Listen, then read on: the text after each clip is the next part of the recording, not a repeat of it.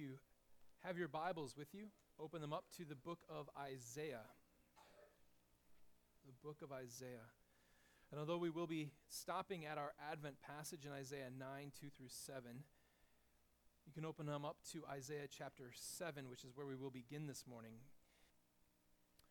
Christmas is a demanding time.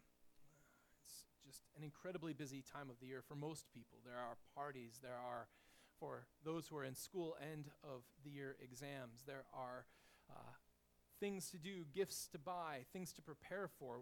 Our family knows the pinch of this well. We have two children who had the outrageous audacity to have their birthdays in December, which we hold them accountable for each and every year. So it's an incredibly busy time, and it's easy then to get totally lost as you go through the year, especially through December, on what all is supposed to be, as we like to say, the reason for the season. And one of the reasons why we do Advent is so that we can, as the year unfolds and as December unfolds, keep our eyes on the main reason for Christ's coming. Today we're going to look at the role of prophecy in that. The first candle that is lit on the Advent is the candle of prophecy. It was of no wonder then that we read from the book of Isaiah. It is important that as we think through what prophecy means, that we turn to this terribly important book that speaks so fully of the prophecies concerning Christ, not only of his birth, but also, importantly, of his death. We need to think through the importance of what Christ has done. Christianity is filled with a number of very, very difficult things that we can sink our teeth into and dwell on. We can think of the difficulty of the Trinity and how it is that three people can be in one being, and explore through sermon after sermon after sermon, if we were so called to, the deepness and the importance of that doctrine. If there is any doctrine that might challenge the complexity of that one, it is the incarnation, that one of those people left the glory of heaven to be enfleshed, to come and be with us. And in doing so, he didn't lose his divinity. He did not simply become man and leave behind what he was, nor did becoming man sort of nullify the fact that he was God. He didn't commix the two so that they became some sort of third thing, neither God nor man, but he was fully God with all of the rights and powers and authority of divinity, and fully man with all of the weakness of the flesh. It is an amazing thing to think through, frankly. And as we approach this then, we need to see that prophecy plays an important role in allowing us to understand what it was that Christ has come to do. It's important that we start with prophecy because, frankly, that's where the New Testament starts. The Gospels themselves start with prophecy. Matthew, after his brief genealogical introduction, turns almost immediately to the fulfillment of prophecy. Matthew 1, 22 and 23 read this way. All this took place to fulfill what the Lord had spoken by the prophet. Behold, the virgin shall conceive and bear a son, and they shall call his name Emmanuel, which means God with us. That is a passage that we will be reading from today. 4 more times in the first 2 chapters, Matthew will turn to prophecy. He will turn to the Old Testament and he will say, this was to fulfill what the prophet said. This was to fulfill. It's clear that at the very beginning of his gospel, Matthew is forcing at us, he is throwing at us continuously the idea that this child that is born, this one Jesus who has been given to us, is the fulfillment of things in the past. Luke does essentially the same thing, only he does it in reverse. It's not at the beginning of his gospel that he talks like this, but at the end of his gospel that he talks like this. In Luke 24, verses 25 to 27, after the resurrection, Jesus meets 2 men on the road who are walking to Emmaus, and he asks them what's going on in Jerusalem, and they don't recognize Jesus, and they're telling him all of the goings-on in Jerusalem. And they show that they are unsure of what to make of all of this, and Jesus says to them in verse 25, O foolish ones, how slow of heart to believe all that the prophets have spoken. Was it not necessary that the Christ should suffer these things and enter into his glory? And beginning with Moses and all the prophets, he interpreted to them in all the scriptures the things concerning himself. That is essentially the same thing that Matthew is doing. All of Scripture is fulfilled. The Old Testament finds its culmination in Jesus Christ. It's what the church fathers called the hypothesis of Jesus. That without Jesus, the Old Testament doesn't work. It doesn't function correctly. But once you have Jesus there, once you have this coming child, once you have his death and his resurrection, the Old Testament now makes sense. So if we are to start to understand what has happened in the coming of Christ, we start in no better place than prophecy. And if we are to start there, we should start where Matthew starts. Behold, the virgin shall conceive and bear a son, and they shall call his name Emmanuel. If you were to get a group of Old Testament scholars together and throw a rock at them, that rock would undoubtedly hit one of them who would look at Matthew's quotation of Isaiah 7:14 and would roll his eyes so hard he would fall over backwards, also because you gave him a concussion throwing a rock at him. And he would look at that and he would say, listen, Isaiah didn't really mean that, Matthew. Isaiah didn't actually say that. Now, he talks about a word that could be translated as virgin, but it could also just be a young woman. And as you look through Isaiah, there's good indications that he just meant the young woman that we will be talking about, and that even is Isaiah's wife. The question is, does Matthew treat Isaiah well, and can we actually rely upon prophecy? So as we turn then to Isaiah 7, let us walk through these 3 chapters of Isaiah to show us that prophecy is indeed reliable, that how Matthew treats the prophecy is indeed reliable, and more than that, that Matthew is not importing a meaning into the text, but he is pulling meanings out of the text based on what he knows of Christ, and most importantly, that he knows how to read Isaiah better than all of those Old Testament scholars do. So let's go to Isaiah and begin in Isaiah 7, and we'll sort of set the scene for you. The kingdom has been long divided into two separate kingdoms. There is a northern kingdom, which is sometimes called Israel, sometimes called Ephraim. Ephraim, one of the sons of Jacob, and it was named that because one of the tribes was known as Ephraim. And so he becomes sort of the name that is applied to all of the northern kingdom. The southern kingdom is known as Judah. It is where we get the name of Jews from. The king of the southern kingdom has been threatened by the king of the northern kingdom with an ally, Syria, to the north. And Syria and Ephraim have come together, and they've come down to Judah, and they are threatening Judah. Verse 2 of chapter 7 says that the house of David was told, Syria is in league with Ephraim. The heart of Ahaz and the heart of his people shook as trees of the forest shake before the wind. They are troubled, to say the least. But the Lord knows this, and he goes to Isaiah, and he tells Isaiah, go, meet Ahaz, you and Shear-Jashub, your son, at the end of the conduit of the upper pool on the highway to the washer's field, and say to him, be careful, be quiet, do not fear, and do not let your heart be faint because of these two smoldering stumps of firebrands at the fierce anger of Rezin in Syria and the son of Remaliah. He says, be careful. Watch what you speak, watch what you say. As a matter of fact, it's probably better if you don't say anything at all, but certainly you are not going to fear. These are smoldering stumps. They can burn you, and there is some danger in them, but they're smoldering. They're not aflame. I will put them out shortly. Because, he says in verse 5, Syria with Ephraim and the son of Remaliah has devised evil against you, saying, let us go up against Judah and terrify it. Let us conquer it for ourselves and set up the son of Tabeel as king in the midst of it. God's answer to that comes in verse 7. Thus says the Lord God, it shall not stand, and it shall not come to pass. For the head of Syria is Damascus, and the head of Damascus is Rezin. And within 65 years, Ephraim will be shattered from being a people. And the head of Ephraim is Samaria. And the head of Samaria is the son of Remaliah. If you are not firm in faith, you will not be firm at all. God says, what they have devised against you will not stand. I will not let it stand, because Syria is nothing more than Damascus, and Damascus is nothing more than Rezin. And the same goes for Ephraim. It's nothing more than Samaria, and Samaria nothing more than the son of Remaliah. It will not stand. And so God promises through the prophet Isaiah to Ahaz, I will not allow them to take over your kingdom. Now, typically when God gives promises like this, it is the time for the human being who stands in front of him to ask him for signs. Moses, when he was first called, he's told to go free his people.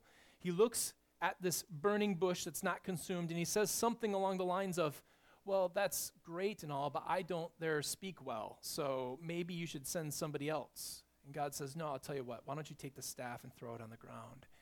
And when he does so, the staff becomes a snake, and it's a sign of God's power over nature, over all of creation. He does what he wants to do.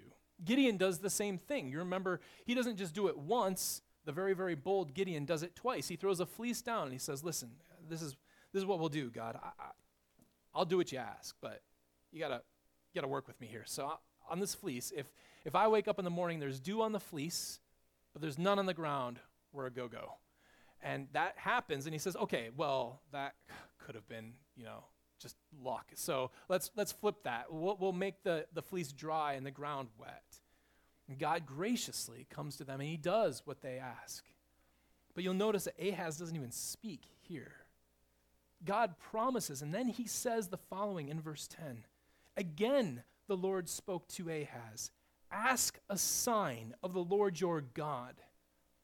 Let it be as deep as Sheol or as high as heaven. He says, ask anything that your little brain can conceive of. I don't care how high it might seem. I don't care how low it might go. You can ask anything of me, and I will demonstrate my power to you so that you will not sway in the breeze, that you will not be led to fear this king or that king, that you will know that I am God and that I am with you and that I am for you and I will help you as much as you can possibly dream of. I will do it. This is like Bill Gates showing up at your door with a blank check saying, hey, why don't we go shopping? You can have anything you want to. But, verse 12, Ahaz says, in what most undoubtedly was the most pious English voice he could come up with, I will not ask, and I will not put the Lord to the test. You can almost see, just like that Old Testament scholar rolling his eyes, Isaiah is now rolling his eyes at King Ahaz. God has come to you and said you can ask for anything that you want to, so that God will prove to you that he is for you and working for you, and you respond like that.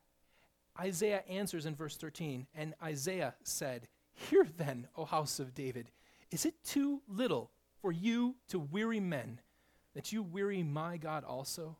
Therefore the Lord himself will give you a sign. Behold, the virgin shall conceive and bear a son, and shall call his name Emmanuel. The virgin shall conceive. Old Testament scholars are correct on one thing. The word that's used there can be used of a young woman. And as we go through the rest of the text, as we come to chapter 8, it appears, frankly, that they have a very good point. And indeed, we will admit that they have a very good point. At the beginning of chapter 8, we read this. The Lord then said to me, take a large tablet and write on it in common characters belonging to Maher-shalal-Hashbaz. And I will get reliable witnesses, Uriah the priest and Zechariah the son of Jeberechiah, to attest for me. And I went to the prophetess, and she conceived and bore a son. Then the Lord said to me, call his name Maher-shalal-Hashbaz, for before the boy knows how to cry, my father or my mother, the wealth of Damascus and the spoil of Samaria will be carried away before the king of Assyria.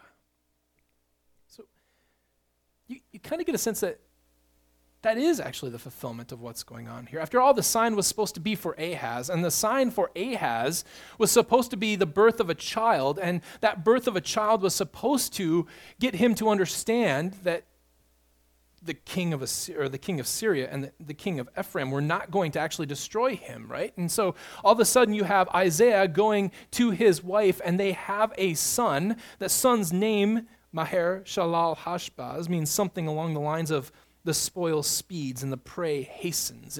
It's a chasing away of those things. And then he explains what this means. Before he knows how to cry, my father or my mother, Damascus is gone under the hands of Assyria. It looks like all the puzzle pieces fit. It looks like it all sort of works. But as we read on, we find that there is a difficulty in this. There is then destruction prophesied throughout the rest of chapter 8. And then we come to verse 16. Bind up the testimony, seal the teaching among my disciples. I will wait for the Lord, who is hiding his face from the house of Jacob, and I will hope in him.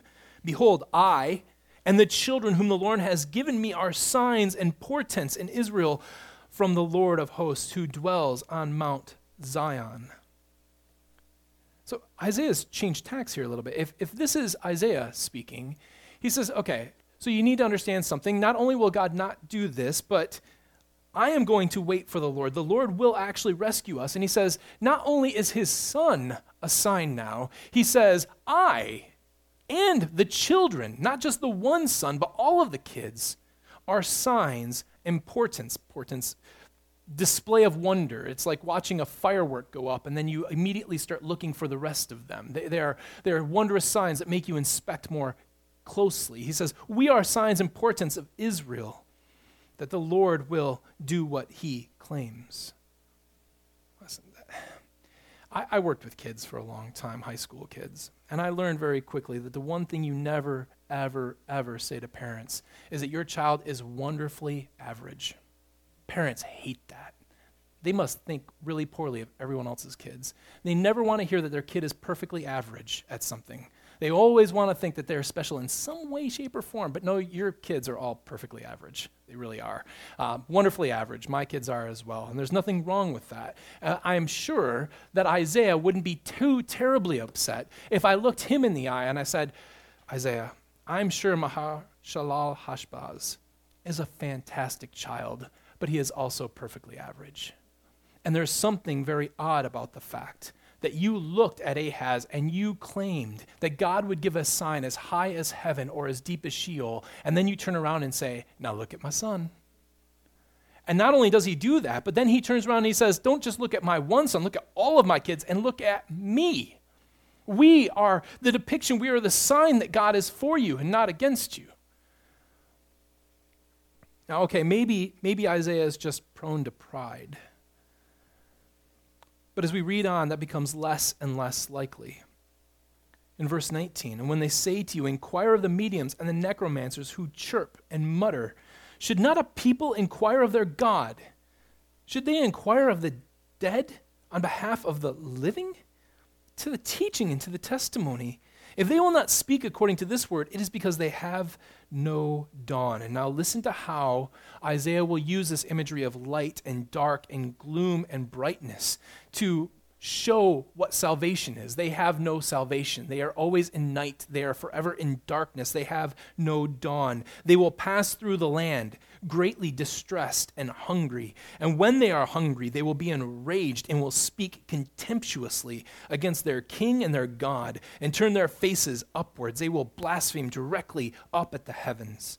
They will look to the earth, but behold, distress and darkness, the gloom of anguish, and they will be thrust into thick darkness. There will be no hope for them. But then in chapter 9, but there will be no gloom for her who was in anguish. In the former time, he brought into contempt the land of Zebulun and the land of Naphtali. But in the latter time, he has made glorious by the way of the sea, the land beyond the Jordan, Galilee of the nations. The people who walked in darkness have seen a great light. Those who dwelt in the land of deep darkness, on them a light has shined. You have multiplied the nation. You have increased its joy. They rejoice before you as with joy at the harvest, as they are glad when they divide the spoil. For the yoke of his burden and the staff of his shoulder, the rod of his oppressor, you have broken as on the day of Midian. For every boot of the trampling warrior in battle tumult, and every garment rolled in blood will be burned as fuel for the fire. He says, there is now a day coming when the gloom that lands over Israel, this anticipation of salvation, they will have a dawn. A light will come. Salvation will come to them. And all of the oppression that has been over them will be erased like darkness from the light. And all of the trampling of the warriors and all the rods of their oppressors will be put to an end. And why, Isaiah? Why do you know this? What is going to happen that will bring this to us? He says in verse 6, "For to us a child is born. To us a son is given. And the government shall be upon his shoulder. And his name shall be called Wonderful Counselor, Mighty God, Everlasting Father, Prince of Peace. Of the increase of his government and of peace there will be no end.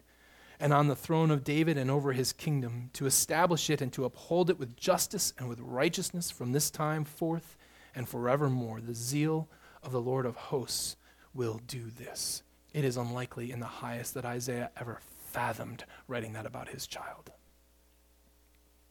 The fulfillment of this passage, when he says, "Someone will conceive a son, a virgin, a young woman will conceive a son, and they will call his name Emmanuel," is paired. It is put side by side. It envelopes everything that happens in the middle with this calling of a great salvation that will come because a child is born. The same child from 7:14 is the child that's mentioned in Isaiah 9:6. And he will be God with us. He will be called Mighty God, Wonderful Counselor, Everlasting Father, Prince of Peace. Why then does Isaiah speak of himself in chapter 8? Isaiah speaks of himself in chapter 8 because he is indeed a sign. It's almost like a sign of a sign, if you will. He is actually the one who they will look to, and they will see his son, and his son is a sign that Damascus will not overrun Judah. But that is not the real salvation that God is talking about, and that is not the real child who will bring the salvation. They are pictures of what will come. It is a picture of deliverance that Christ will eventually bring, and Maher Shalal Hashbaz is a picture of a child born to a young woman that will eventually be the child who is born to a virgin. And notice how much more sense it makes to say, as high as heaven or as deep as Sheol, and not just having something that happens every day. Somewhere around the world it's happening right now, a young woman giving birth to a child. That isn't much of a sign. That's a Sunday morning. That happens all the time. But a child being born to a virgin, that doesn't happen. That is a sign. Matthew reads this and he says, that's what happened to Christ. Everything that happens to Isaiah and his son in this, they're a picture of the real, true picture that will be coming. When he says, "Behold, I and the children whom the Lord has given to me." You know who the New Testament says is speaking there? They say it's Christ. They put those words on the lips of Jesus. The everlasting Father will show up with his children, you. Jesus will call you children. In Hebrews 2, they make mention of these passages, both I will wait for the Lord, and I will hope in him. I will put my trust in him. And he says, "Behold, I and the children of the Lord has given to me." You are signs and portents in Israel of God's salvation, of the dawn of his salvation. There's a reason why they put that on the lips of Jesus. Prophecy is reliable. The way that Matthew deals with that prophecy is reliable, and it's good. Secondly, and much more quickly, prophecy is inherently then God-centered. It is God-centered. It is about God so that we might recognize God's handiwork. God is the one who makes it happen and has it fulfilled in and of himself. The whole point of a prophecy like this is so that it would leave no doubt as to why this has come about. Listen, we trust firmly and solidly that God is sovereign over everything. He is sovereign over every hair that falls out of my head too terribly often, and he is the God who is over all of the leaves falling off the trees. He not only is over all the leaves falling off the trees, he knows what color they are. He knows the way the wind will blow them when it comes down because he has ordained it. He is sovereign over everything. So we can wonder, what is the point of prophecy? If we are going to look at every single thing that happens in our lives and we are supposed to say, God has ordained that this happens, and in certainly some way, shape, or form we are to do that. God is sovereign over all things. Everything happens according to the counsel of his will. How is prophecy then any different? Well, let's use a little bit of an analogy here. We know that God is omnipresent. that he is everywhere. There isn't a place where you can go where you can get away from him. Psalm 139 verses 8 to 10 says this, "If I ascend to heaven, you are there. If I make my bed in Sheol, you are there. If I take the wings of the morning and dwell in the uttermost parts of the sea, even there your hand shall lead me, your right hand shall hold me." God is everywhere. And yet the people of Israel knew that there were moments where God manifested himself so powerfully in one place and in one location. It was different. He is everywhere, but he is specifically there. He is on the Ark of the Covenant. He is leading his people through the Red Sea. He is found then eventually in Jesus in the most intensely manifested part of his divinity ever. When we look at prophecy, we find that it's so God-centered. It is so miraculous in its fulfillment that we are to understand that it is God manifesting his sovereign action in a way that is utterly unique. You are never able to look at this and to say, well, this was simply a coincidence, or it was some sort of happenstance, or man somehow made and manufactured this. The whole point is that it's set up in such a way that man can't manufacture this. Coincidence wouldn't have made this happen, and happenstance is completely out the window. There's only one being that could have brought this about, and that is God himself. That's the whole purpose of prophecy. This is why it's so important for Matthew to look at the birth of Jesus and every incident that happens to him and say, this fulfills Scripture, because this is the promised Son, and God is working through him. When fulfilled, prophecy is such that we have to respond, God did this. There is no other response from us. And therefore, thirdly, prophecy is comforting. Prophecy is to be comforting for us. Isaiah takes a pretty sincere and clear turn in chapter 40. So much so that scholars have argued, same Old Testament scholars who would say that this wasn't actually quoted correctly by Matthew, would say that a different person wrote Isaiah 40 through 66. Whether or not that's true, we won't know until we get to heaven and can ask him. There's no reason to suspect that, really. But there is a clear divide from Isaiah 39 to Isaiah 40. Isaiah 39, we read these words. Then Isaiah said to Hezekiah in verses 5 and 6, "Hear the word of the Lord of hosts. Behold, the days are coming when all that is in your house," this is the king of Judah, a descendant from Ahaz, "when all that is in your house and that which your fathers have stored up until this day shall be carried to Babylon, nothing shall be left, says the Lord." God's justice is finally falling on his people. They have denied him long enough, and he will now lead his people into exile and lead them into Babylon. And then immediately in chapter 40, in verse 1, we read these words. God says to Isaiah, "Comfort my people, says your God. Speak tenderly to Jerusalem, that her warfare is ended, that her iniquity is pardoned, that she has received from the Lord's hand double for all her sins." A voice cries, "In the wilderness prepare the way of the Lord. Make straight in the desert a highway for our God. Every valley shall be lifted up, and every mountain shall be made low. The uneven ground shall become level, and the rough places a plain. And the glory of the Lord shall be revealed, and all flesh shall see it together, for the mouth of the Lord has spoken." Isaiah, my people are going into exile, and you are going to comfort them. And you comfort them by telling them all of the good things that are coming. Prophecy is meant to comfort us in the present time, knowing that there are better things coming for us. Our comfort is not like their comfort.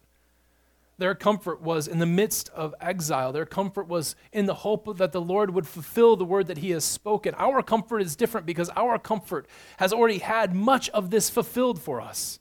Christ has indeed come. Christ has indeed died, and he has indeed been resurrected again. But although we taste of the goodness that Christ has left for us, we do not experience it fully. And everyone in here knows how hard Christmas can be. You lose people around Christmas. Even the best bits of Christmas, church family, being with your natural family, being around people and giving gifts and loving on them, you know how sour that can turn and how much more sour it is because it's supposed to be a time of family. When somebody's missing from that, when you've lost someone and someone has died in the recent years, you know how sharp that pain is because they're supposed to be here with us. You know how sharp it is during this season when selflessness is supposed to be the rule of the day and we find that people are nothing but selfish. When hatred reigns instead of love. But our comfort does not look like theirs because we are more comforted by these words because we have then seen how God has fulfilled the word that he has spoken. He has said, ask for a sign as high as heaven or as low as Sheol, and I will give it to you. And he and then gives us that sign and fulfills that sign. How much more comfort are we to have then that our travail, that our discomfort here will one day be taken away? And if this prophecy was to foment within the people of Israel an idea that God is going to be good to us, how much more reason have we to think that in all of the difficulties that we face in this world, God will still be better to us? We have more comfort in these words because we know that a God who can keep these words will keep every promise to us. That there will be a day when we will no longer miss our loved ones. There will be a day when we will be united without crying and without tears and without selfishness, without hatred and anger and falsity, that we will be with one another in joy and in love always and forevermore. We have comfort through our travails here because we know that that is coming. And finally, prophecy is therefore hope-filled. Prophecy always looks to the future.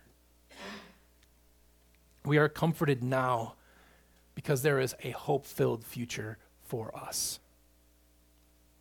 This is the whole point of Isaiah 40 through 66. Time and time again, God calls upon Isaiah to prophesy to his people, to tell them to be comforted because I am bringing better things. I am bringing all of the goodness that I have promised in the past is coming to fruition, and it has come in Christ. It is not fully here yet, but it will be when he comes again. So as we celebrate Advent, as we wait for the day in which Christ has come for the first time, we await even more the day when he will come for the second time and put an end to all of our difficulties because we have a true, living, and abiding hope.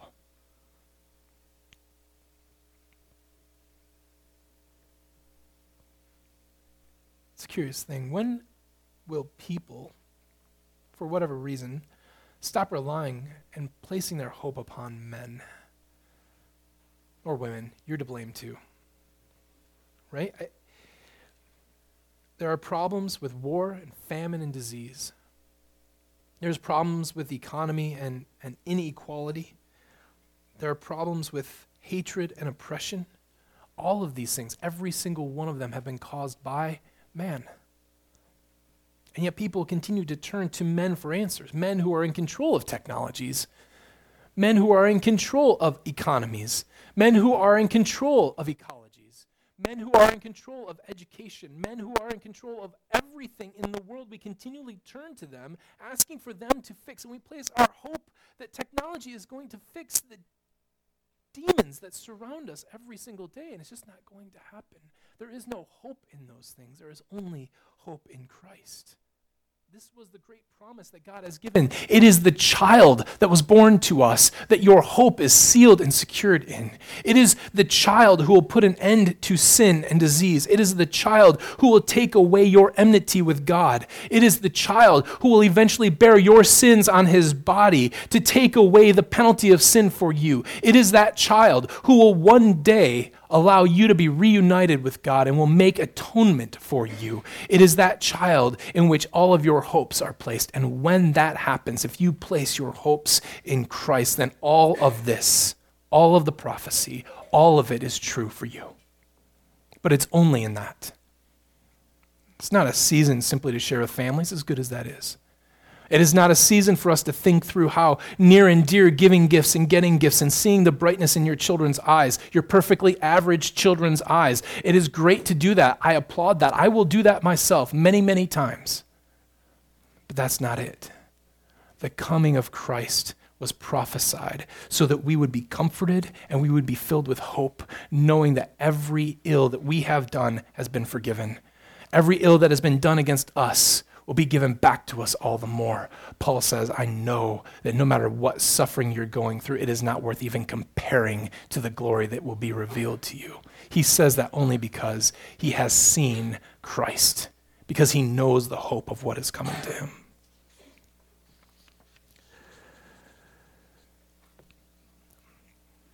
This is the gospel. It is a message of great joy for all people, precisely because it is for all people. This book of Isaiah is sometimes called by the early church the fifth gospel. Matthew, Mark, Luke, John, and Isaiah. Because Isaiah speaks of this great worldwide joy. It is great joy for all people because it is indeed for all people. Every single one of you has the chance to come and to trust in Christ.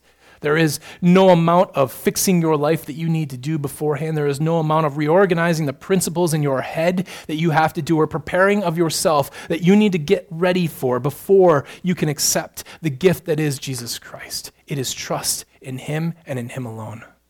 That is the gift that Christ is for us. We know that God will save us, for to us a child is given, to us a son is born. And God gave his Son so that whoever believes in him might not perish, but have everlasting life. Know, therefore, all of you who trust in him, that you can indeed rejoice, for Emmanuel has come, and he will indeed come again, O Israel. Let's pray.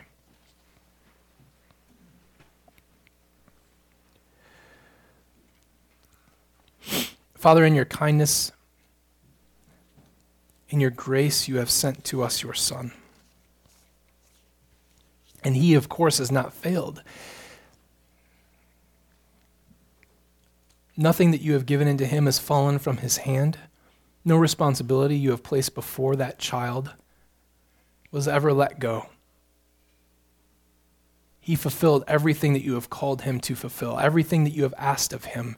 You have placed the entire government of the world on his shoulders, and he handled it with aplomb. He has taken away sin from his people. He has taken away evil from them. He has overthrown the oppression that sin had on their lives and that Satan ruled over them. He has overthrown them all, and even one day, Father, you will have your victory totally and fully and finally in your Son over death, as you will raise your people to new life. We give you praise for that this day. And we go forward, Father, in this season, looking at the prophecies that you have given concerning your Son, acknowledging that you alone could do this, that you alone could make it happen. And therefore we are comforted, and therefore we are filled with hope that you will one day come again. We ask that you give us that hope and secure for us that comfort. In the name of Jesus Christ, our Lord. Amen.